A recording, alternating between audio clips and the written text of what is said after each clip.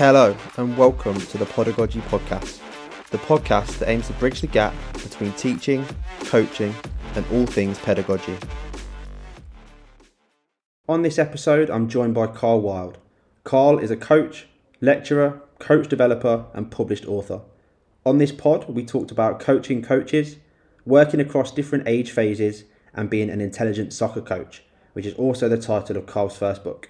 Thank you for joining us and I hope you enjoy. Cool. Good morning, Carl. Thanks for joining me today. Morning, pal. Thanks for having me on. No, definitely. I think firstly, personally, I'm interested just to hear a bit about yourself, kind of your story, if you like, and what you're up to now, and everything kind of leading up to that point. Yeah, absolutely. So in terms of me coaching journey, this might take a little bit of time, but I'll get through it as quick as I can. So I didn't really start getting into it until late 20s, early 30s. And just like a number of other people across the country, one of my children wanted to get involved in it. It was my son at the time, so he's around about 6-7 years of age. Took him down to a local grassroots club, and he started there. And within a couple of weeks, that they were looking for people to support and help out. So volunteered to do that, which I was happy to do. I just thought it'd just be something that I just did on a weekend and one night in the evening. Never really thought about it much, and just carried on my normal working life and my normal family life. But then after a while, really started enjoying it. Obviously, I'd played football in my own youth, not to any level at all, just for a local grassroots team. But really started enjoying the coaching, enjoyed working with the kids, enjoyed seeing the reaction you get off the kids in terms of them turning up after school and getting to run around on a pitch with the mates and so forth. This was really great. So I just thought I'd delve into it a little bit more. So just started doing some qualifications with the FA and so forth. Got me level 1, obviously, just straight away, and then went on and did me level 2. And then once I did that, that's when I realised maybe it's something I could do a little bit more. So just started playing about a little bit and just seeing how good I was at it in terms of whether I thought it was feasible to go into in terms of maybe working life and so forth. And it just sort of took off from there. So eventually started getting some paid work, started the girls program just started getting going within this country at that time. So we were just opening the local excellence centre of excellences. One of them was at Crewe, and they obviously needed coaches. So I went down there and got some work there with them. Again, just part-time, a few hours in the week. And then I think it was around this time that I decided to have a go in terms of career-wise at it. So gave up my main job at the time. I went back to university. So that was early 30s. I got a degree in sports coaching. And then just had to work nights alongside that. Just obviously, I had a family, had a mortgage to pay. And that's just something I decided to go for. And at the end of the 3 years of a degree, I realised that maybe coaching might not give me the full-time employment that I needed in terms of money and security. So I did a year's teaching qualification as well. And then luckily at the end of that, where I did that qualification at the college, that particular college was recruiting the following year. And obviously they'd seen me in my placement and so forth. They were quite happy with me. So they offered me a full-time job in terms of teaching within an FE college. So I got that.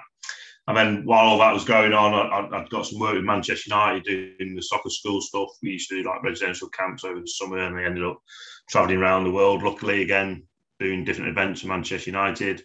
I'd left Crewe and gone to Wigan, working in the boys' academy, managed to get an opportunity there. So I did a couple of seasons there.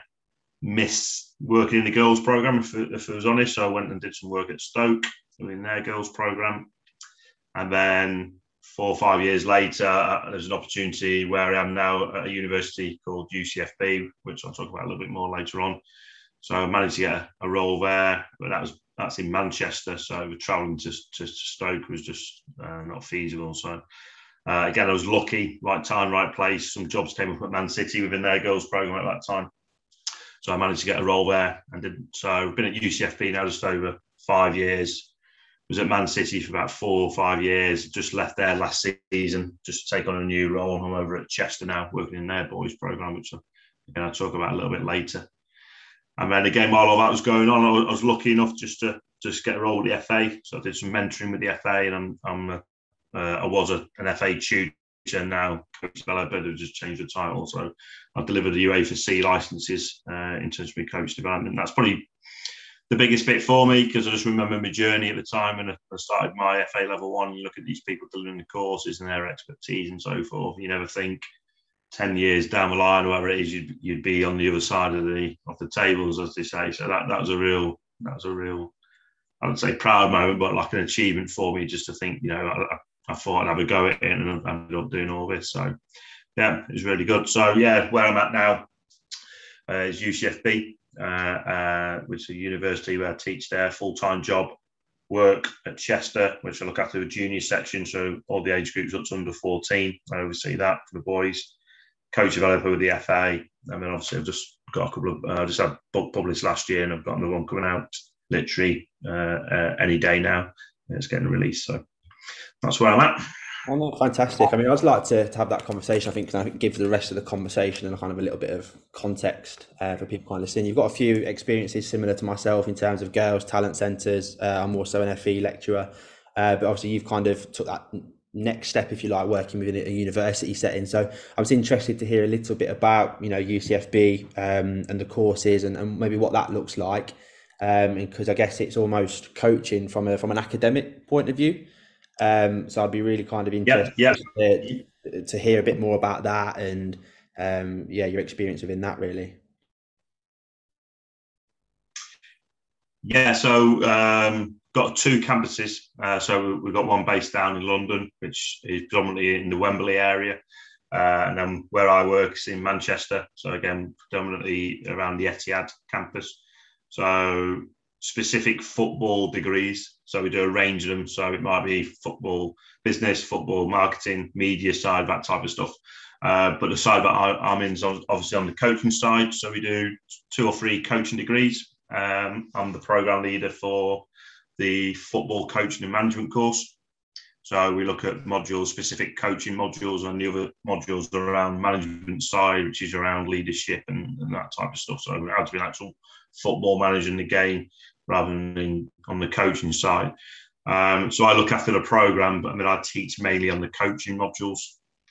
So that they are basically a theory side and a practical side. So we usually have around about 4 hours of contact time per module with the students. So on the coaching ones, we usually do around about 2 hours inside, so classroom based. So it can sometimes be like a traditional university where it's a lecture and we're just obviously giving information to the students, or we might turn it into more of a workshop or a seminar where they're taking more of the lead. So we can be quite flexible with that in terms of our delivery style. And then usually what will then happen is once we've done that, we'll go out and do 2 hours on the pitch as well. Or it's flipped for some groups, it's flipped. We do 2 hours on the pitch and then 2 hours on the inside in the classroom. So it's really trying to link the theory side. So we talk a lot about the theory side in terms of the classroom side, in terms of maybe how people prefer to learn, in terms of what they need to learn at different particular ages and so forth.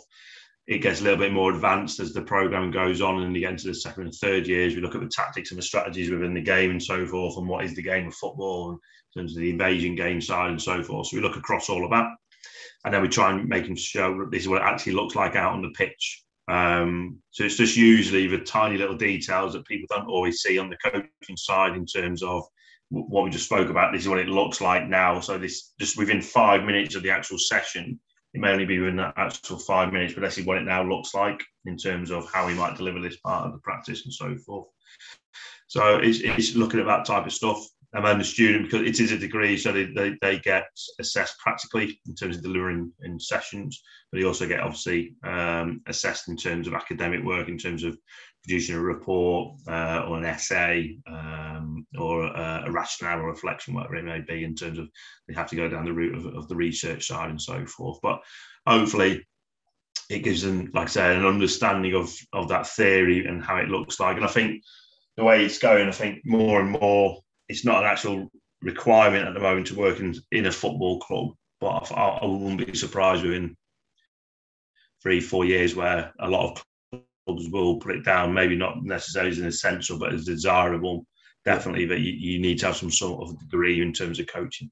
Because basically, as you know yourself, coaching is heavily linked to teaching. At the end of the day, Yeah. you're teaching them a game of football rather than a maths lesson or an English lesson. So you need to understand how people learn and so forth. So especially with the full-time jobs, especially like in your Cat 1 academies, most of the time I think they will prefer you to have a degree, not just your FA qualifications. How do you find that maybe that translates? So if you think about like the old level ones and twos that you and I and a lot of other people would have done, it was very much the theory, see the games, see the small sided games, stretch and challenge, whatever. How do you find the students deal with that transition of taking the stuff from the lecture theatre and that theory out onto the pitch and putting it into practice? Yeah, I'd say it's difficult for them. Again, it's challenging. And again, we're not shy in saying that, especially because it's a degree. So the expectations are in terms of educational levels that they're up. So you're looking at levels 4, 5, and 6 in terms of that educational standard. As you know, again, most people know the only way you can really learn it and practice it is time on the pitch. And obviously, we're limited the amount of time that we can do that. So the challenge for us, first of all, is how much we deliver and how much they deliver. So we have to get that right, especially with the courses. We usually get an intake of around about 90 students on a first year program. So we usually have to split them into 2 when we're out on the pitch. So even then, you've probably got about 40 students out on the pitch. So to then get through them all and get them to have a chance to deliver, it is challenging. So we have to get that balance right. And obviously, the first time you do it, you're not necessarily going to see it or really understand it.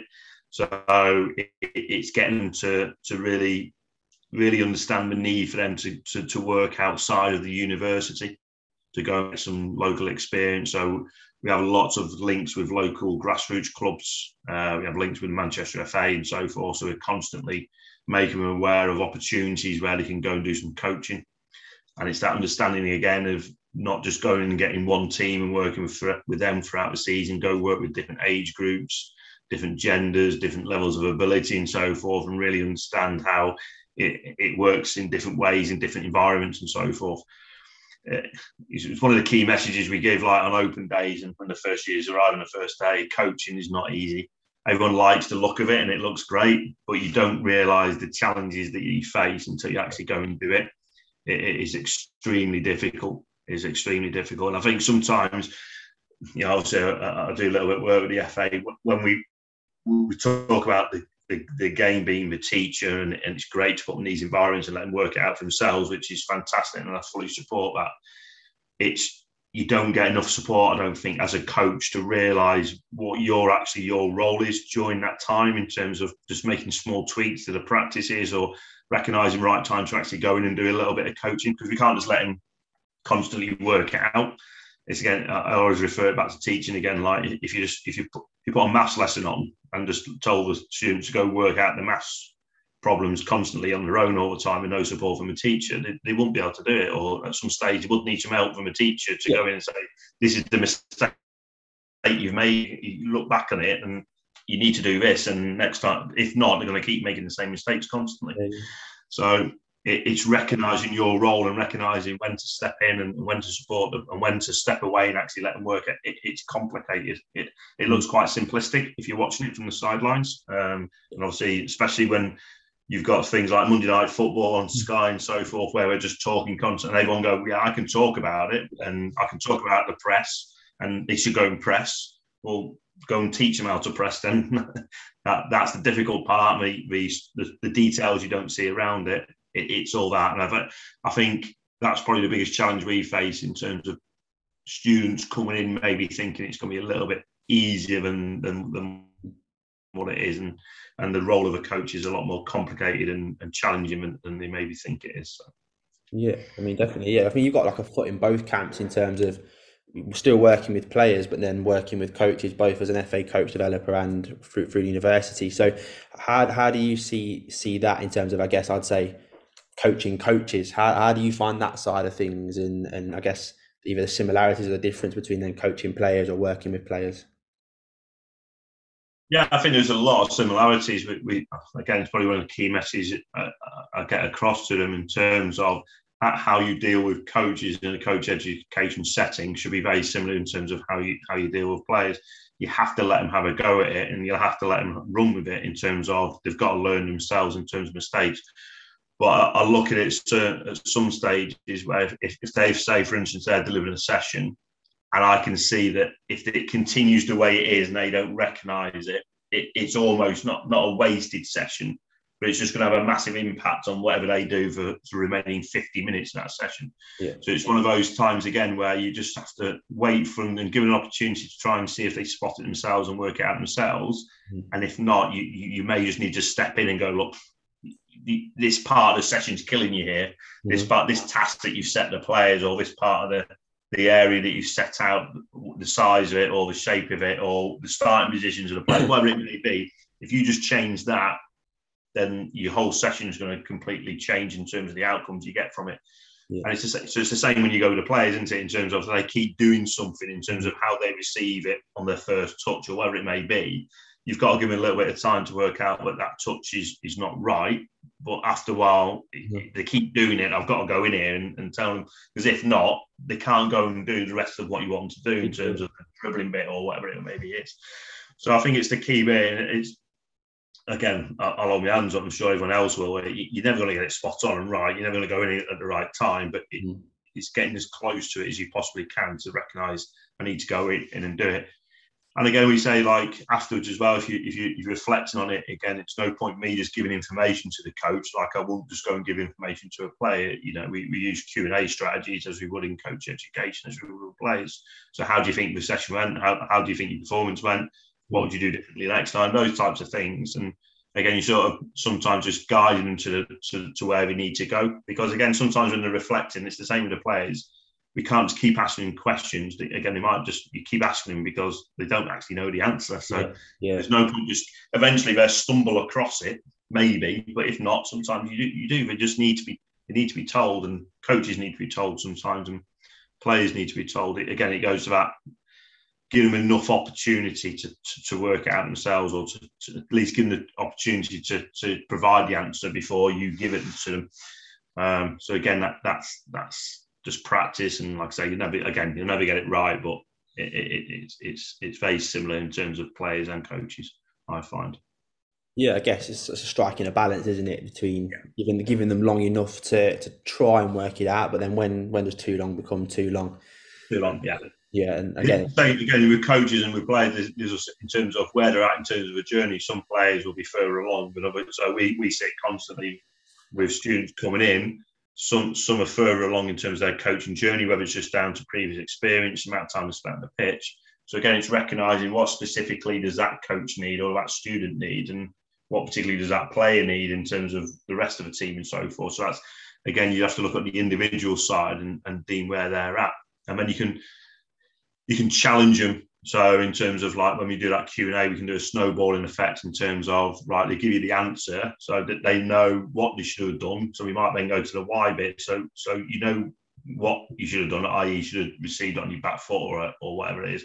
So why should you have done that? So again, as you would with the player there, you do it with the coach. So you recognise, I saw that you changed the space, but why did you change it? Because sometimes they might change the space, make it bigger, but they might have actually done it for the wrong reason.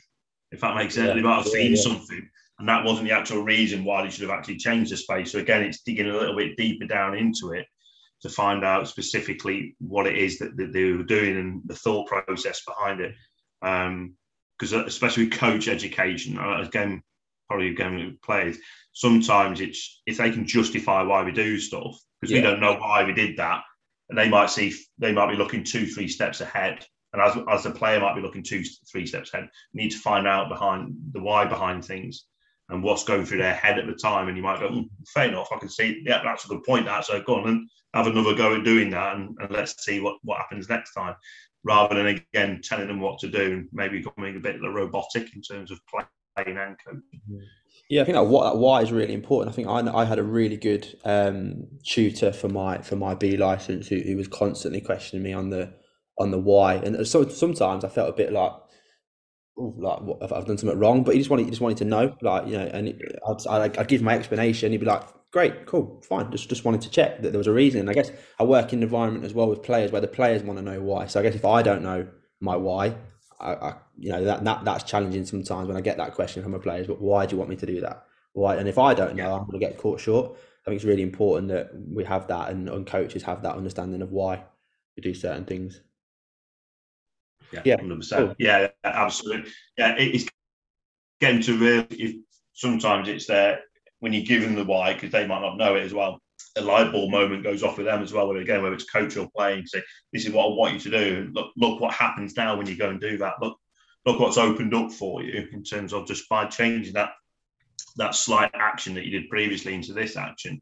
Yeah. Look what it does to the opposition, or look what it does to your session, whichever way it may be around." I think, why is huge. So yeah, that's a really good point. Excellent, cool. So I mean, you mentioned as well another role you've got at the minute is at Chester, the academy there, and you oversee right from under 9s foundation phase through to under 14s, and again I've worked across those age groups as well. So I've got some of my own thoughts, but I'd like to get some of yours around where those phases differ, where they're similar, but particularly in terms of how you either teach or coach, or how the players learn. Yeah.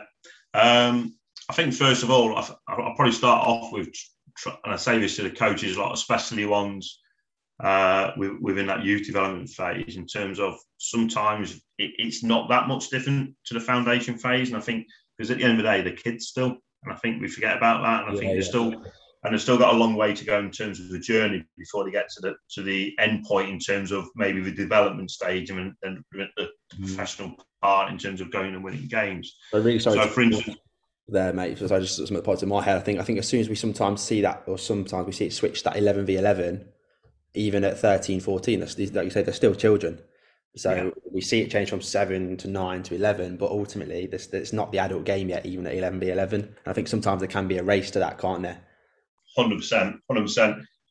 So that race thing, it's like one of the big things that I say to coaches or to opposition teams. If we're coming towards April, May time, and they're due to play 9v9 next season, they're going, so we play 9v9 ready for next season. And I'm like, well, no, they're still in the 7v7 part of the game, so let them play 7v7.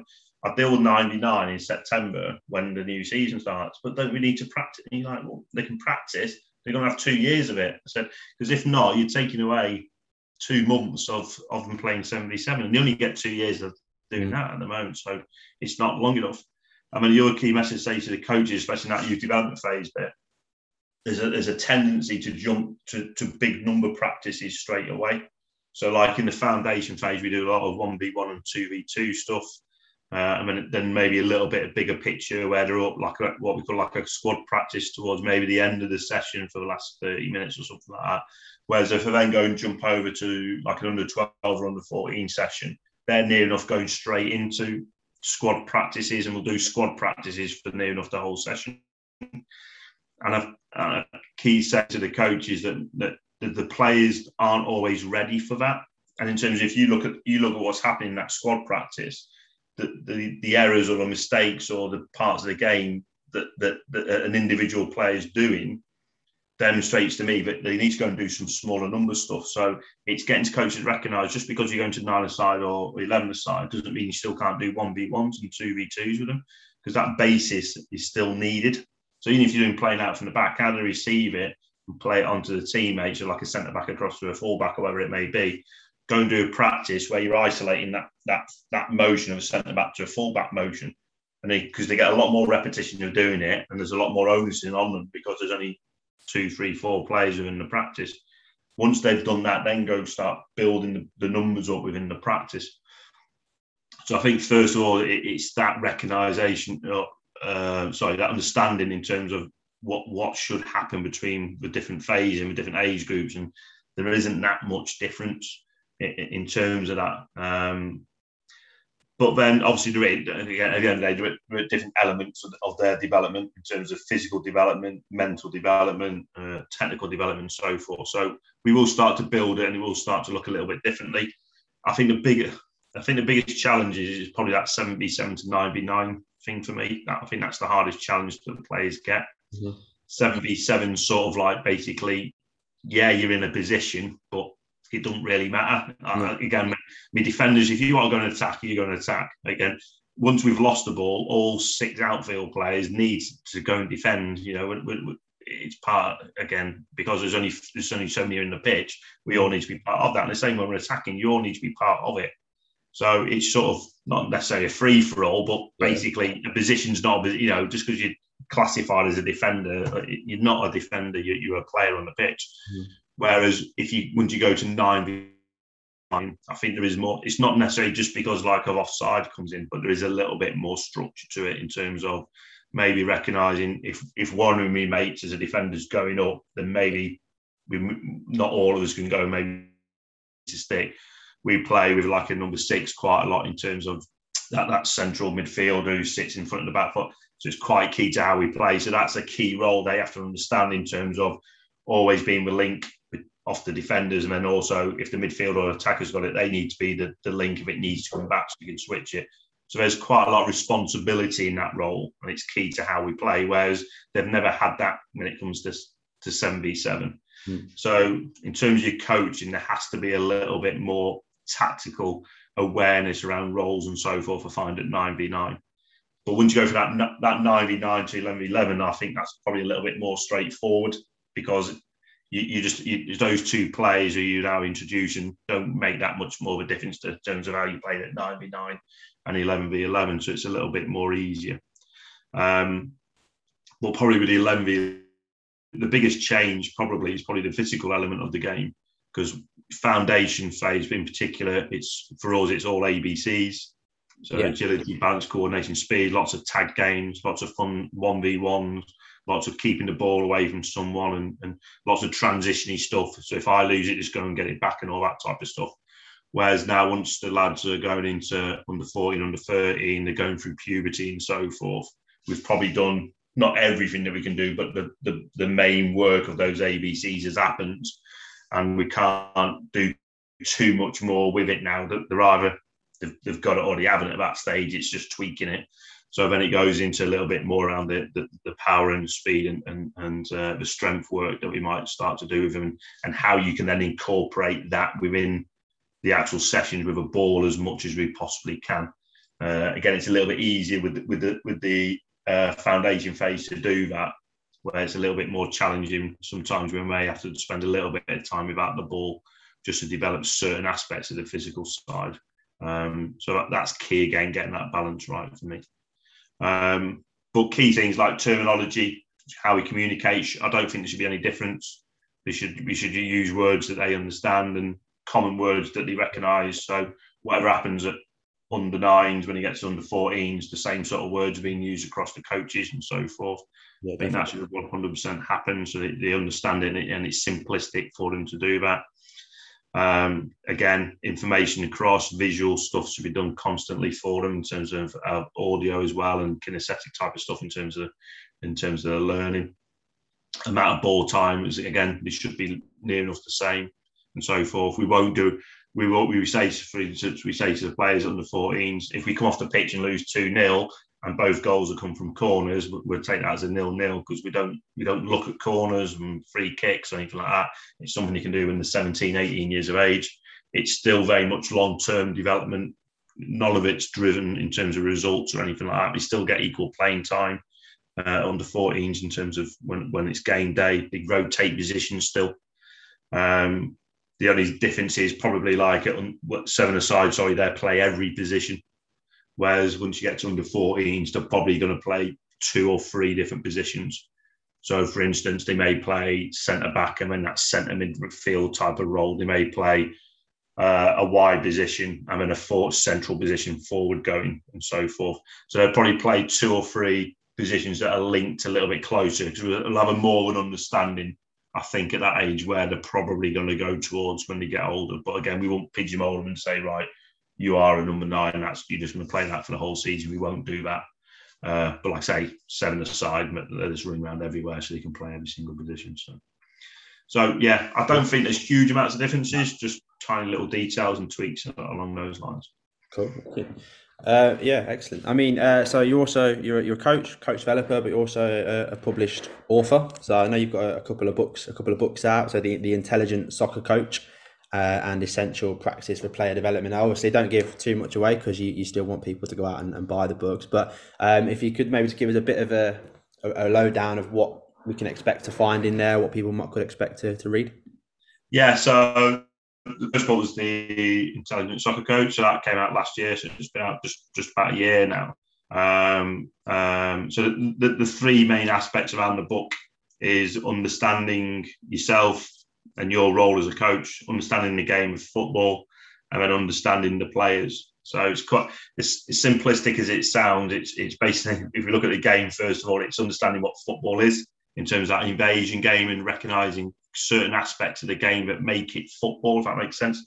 So as it's an invasion game, there's direction, there's equal numbers in terms of players and two teams, there's a scoring system.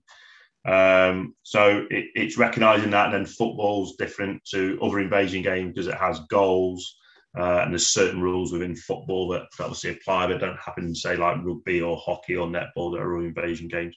So it's recognising those key ingredients of the game of football, and then trying to make sure that when we put on a session or practice, those key elements, or as many of them, occur within your practices as possible.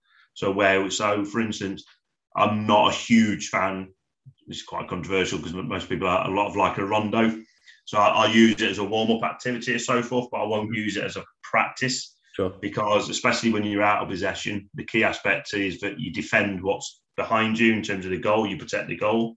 Whereas if it's a rondo, the ball's constantly being moved around without actually progression to go forward. So it's difficult to get the key elements defending within a rondo, or even the key purpose of possession in football is to progress up the pitch in terms of getting closer to the opposition's goal before you try and penetrate and create goal scoring opportunities. So again, it's limited within, say, like a rondo where you might get that. So it's looking at that. And then the other key bit around practices, I have a big belief around before and after. So recognising what happens before and what happens after. So if your practice is on dribbling, don't just look at the dribbling aspect. Look at what happens just before the dribble and look at what happens after the dribble. So I always use that example of that 1v1 dribbling practice where a defender passes it to the attacker and then the attacker then has to dribble past the defender and stop it on the line. Mm-hmm.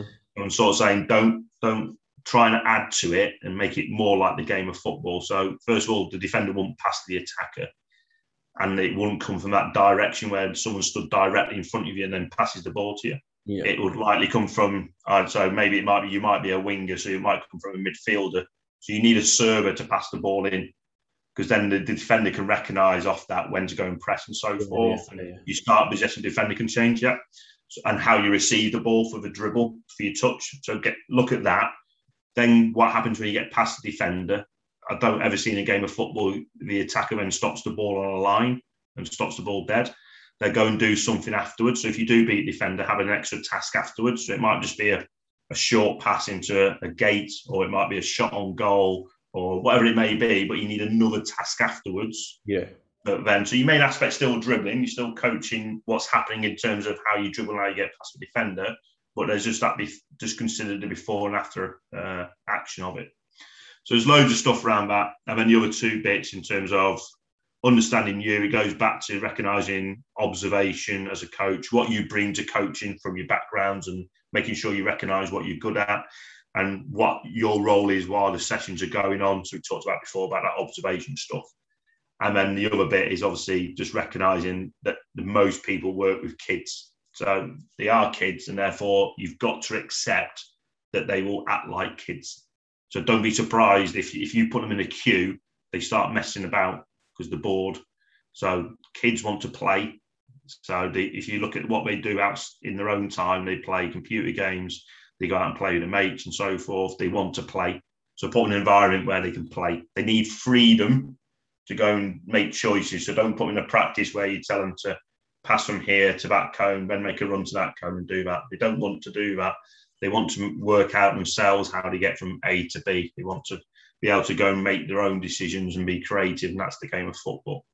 So that's the main aspect of the book. I put a lot of practices in there in terms of giving examples of how it would look like when I'm getting these key messages across. And then the purpose of it is hopefully then people read it, but then they can go back to it as in terms of a reminder of in terms of if you need a bit of help or a practice idea or just a key message, just to refresh them about a key message in terms of coaching. So yeah, that came out last year and it's going well at the moment. Got some really good feedback on Amazon and so forth, reviews. So off of that, I decided to do another one, which is quite important for me in terms of how I like to coach and so forth. So it's basically around the concept of 10 core practices. And the key message is we don't have to keep coming up with amazing practices every single week and designing new practices. And I think coaches always think you have to have something new the following week and something, so they go looking on the internet and pulling out ideas, which is fine. I get that. But my idea is these are the 10, and you can probably get away with these 10 for the whole season. Just by changing the sessions ever so slightly. You can use it for dribbling one week, and then the following week you can use it again, but it's now on passing, or it's now on shooting, or it's now on recovery runs for defenders. Sure. So for each 10 practices that I put in the book, I then do 9 adaptations of it for a different topic. So those 10 practices then turn into 100 practices. And I show, and we go through and we talk about the key parts of development in terms of what players need to develop around at younger ages. And then all the practices cover those different aspects. So, I mean, you can look at it and go, well, I sort of say, try and name them after certain players so the players recognise it. So it might be a Ronaldo practice, Rooney practice, I don't know, Salah practice, whatever it is. So you tell the players, go play in the Salah practice, and then they play in the Salah practice, and then you just add something to it, which is basically a progression. And you go, right, new tasks. So this time you're doing this instead of this. And they don't realise it, but then all of a sudden their focus has changed to passing or dribbling, whatever. So the key bit is ball rolling time increases massively, because the kids you're not trying to explain the practice every week, going, right, this is what we're trying to do, and this is what they're not trying to work the practice out in terms of, well, I'm allowed to do this, or can I do that? You just tell them which practice it is. They are ball rolling time within about 5 seconds. And you're then just adding a little bit in while they're playing. And then you just tell them the new rule. And then if you do that, you go for the Salah practice, you then may go into the Rooney practice, still the same focus on passing. Again, right, we're finished with Salah, go play the Rooney practice. And again, we've just made a slight change to it. So the whole session's around passing. But it's 3 practices throughout the session that they know and recognise. So your ball rolling time just increases massively. Saves, obviously, planning and trying to come up with different stuff with coaches. Because again, the other thing that quite often we're put on a practice and then it just doesn't work because we haven't done it before and we thought it looked good or it worked. And we've lost 20, 30 minutes of a session just trying to either get the practice or work, or we just sort of go, this didn't work, and we scrap it and then we go and do something else. So just trying to if we can get these practices right, it doesn't have to, again, coaches may come up with their own as well. Once they've read the book, they might think, I've got one that I like to use and I can adapt it. So a 10 are there for them to use if they want to, but hopefully it inspires them to maybe come up with 1 or 2 of their own that they constantly use as well. And again, they can add that, and then also they've got another 20 practices or whatever it is. So that's literally due out hopefully either this week or next week, the release thing. Yeah, fantastic. So, I mean, yeah, the books sound great. So we're getting towards the end now. So what I'd like to finish with is a little bit of a quick fire round. So I've just got a few questions for you to kind of answer on your feet for me. So for you, if you could try and condense it down, what would be 3 fundamentals to successful teaching or coaching? I think understand your learner, first of all. So understand in terms of where they're at in terms of their development, age, in terms of what they need, and so forth, all those type of things. So that's a key one, understanding the learner and where they're at and what they need. So that's the first one. Second one is find out what they know, first of all, before you teach. So if you look at it in terms of a coaching session, you might have 4 or 5 things that you want to get across in the session, but let them play for a bit first, because then it might be the first 2 things on your list that they already know or they can already do. So you can scrub that and then just concentrate on the other 3. So that'll be the next bit. And then after that, in terms of just recognising as individuals. So again, whether it's in a classroom in terms of a lecture, or whether it's on the pitch with players, recognise them as individuals and what they need specifically in terms of what we need in support and what we need in terms of help in terms of getting there, in terms of learning and so forth. So yeah, they're probably the 3 for me. Excellent, cool. So if I could take you back to Carl that was just starting out with his son's grassroots side, knowing what you know now, what advice would you give to yourself just starting out? Yeah, I'd always say, look, watch the game and whatever format they're playing at. So quite often when we go in, we quite often work with younger players when we start, and some people stay with that, and that's fantastic. I prefer the younger age groups, but then people will go and watch the 11v11 game, and then they will go and try and teach or coach the 11v11 game with 5, 6, 7-year-olds. And what they play in terms of compared to the full format of the game is a completely different, it's almost a different sport. So I was like that in terms of, you'd see a warm-up, you go and watch a game, you see a warm-up, so you go do the same warm-up with your 7-year-olds, so you get them doing stretches and so forth, and get them out of doing the old laps, and they just absolutely don't need it. We're telling them to press. We probably don't really understand ourselves what a press looked like or what's involved in it and so forth. So just recognise who it is specifically you are working with, and again, it goes down to age, experience of playing, ability, and all that type of stuff, and put on practices that are relevant for those group of players that you're working with. I think that is absolutely key. So usually, again, it's the one where, as I mentioned before, if we go and look for practices, we go, great, Barcelona use this. Well, yeah, Barcelona use that because they play for Barcelona and they can do practices like that. I can't expect Johnny or Julie, who are 8 years and been playing for a year, to do those practices that someone who's a professional player and earning £500,000 a week can do. So, yeah, key for me is that one. Is just make sure you tailor your practices for your players.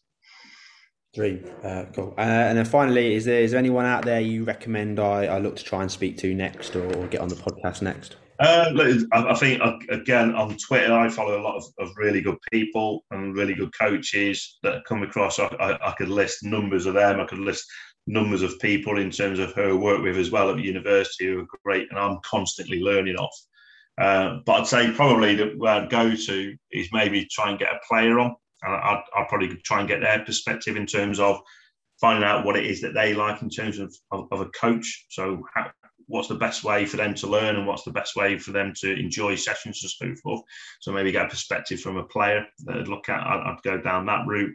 But if not, like I say, just play people at our place. The person I look to the most at the moment is someone called Jack Trainer. So he's an FA educator for 30, 40 years. He was head of academy for Bolton Wanderers in his time. He's just coming to the end of his journey. But he's someone I look up to, and I will sit and watch him all day long. So again, the detail he goes into in terms of technical and tactical detail is really good. So it'd be either Jack or maybe get a player on. Yeah. Cool. Carl, thank you so much. I appreciate you joining me today. It's been great. Some really good stuff in there. I'm sure people will take some value from, and if not, I definitely have at least. So I really appreciate that. I wish you all the best. And like I say, hopefully won't be in touch at some point soon. Fantastic. Thank you. I really enjoyed it, mate. Thanks very much for having me on. Top man. See you later. Another thank you to Carl for joining me today. You can find Carl on Twitter at CarlWild75, and also be sure to take a look at his publications on Amazon. As ever, you can find the pod on Twitter at Podagogy Podcast. Thank you for listening, and goodbye.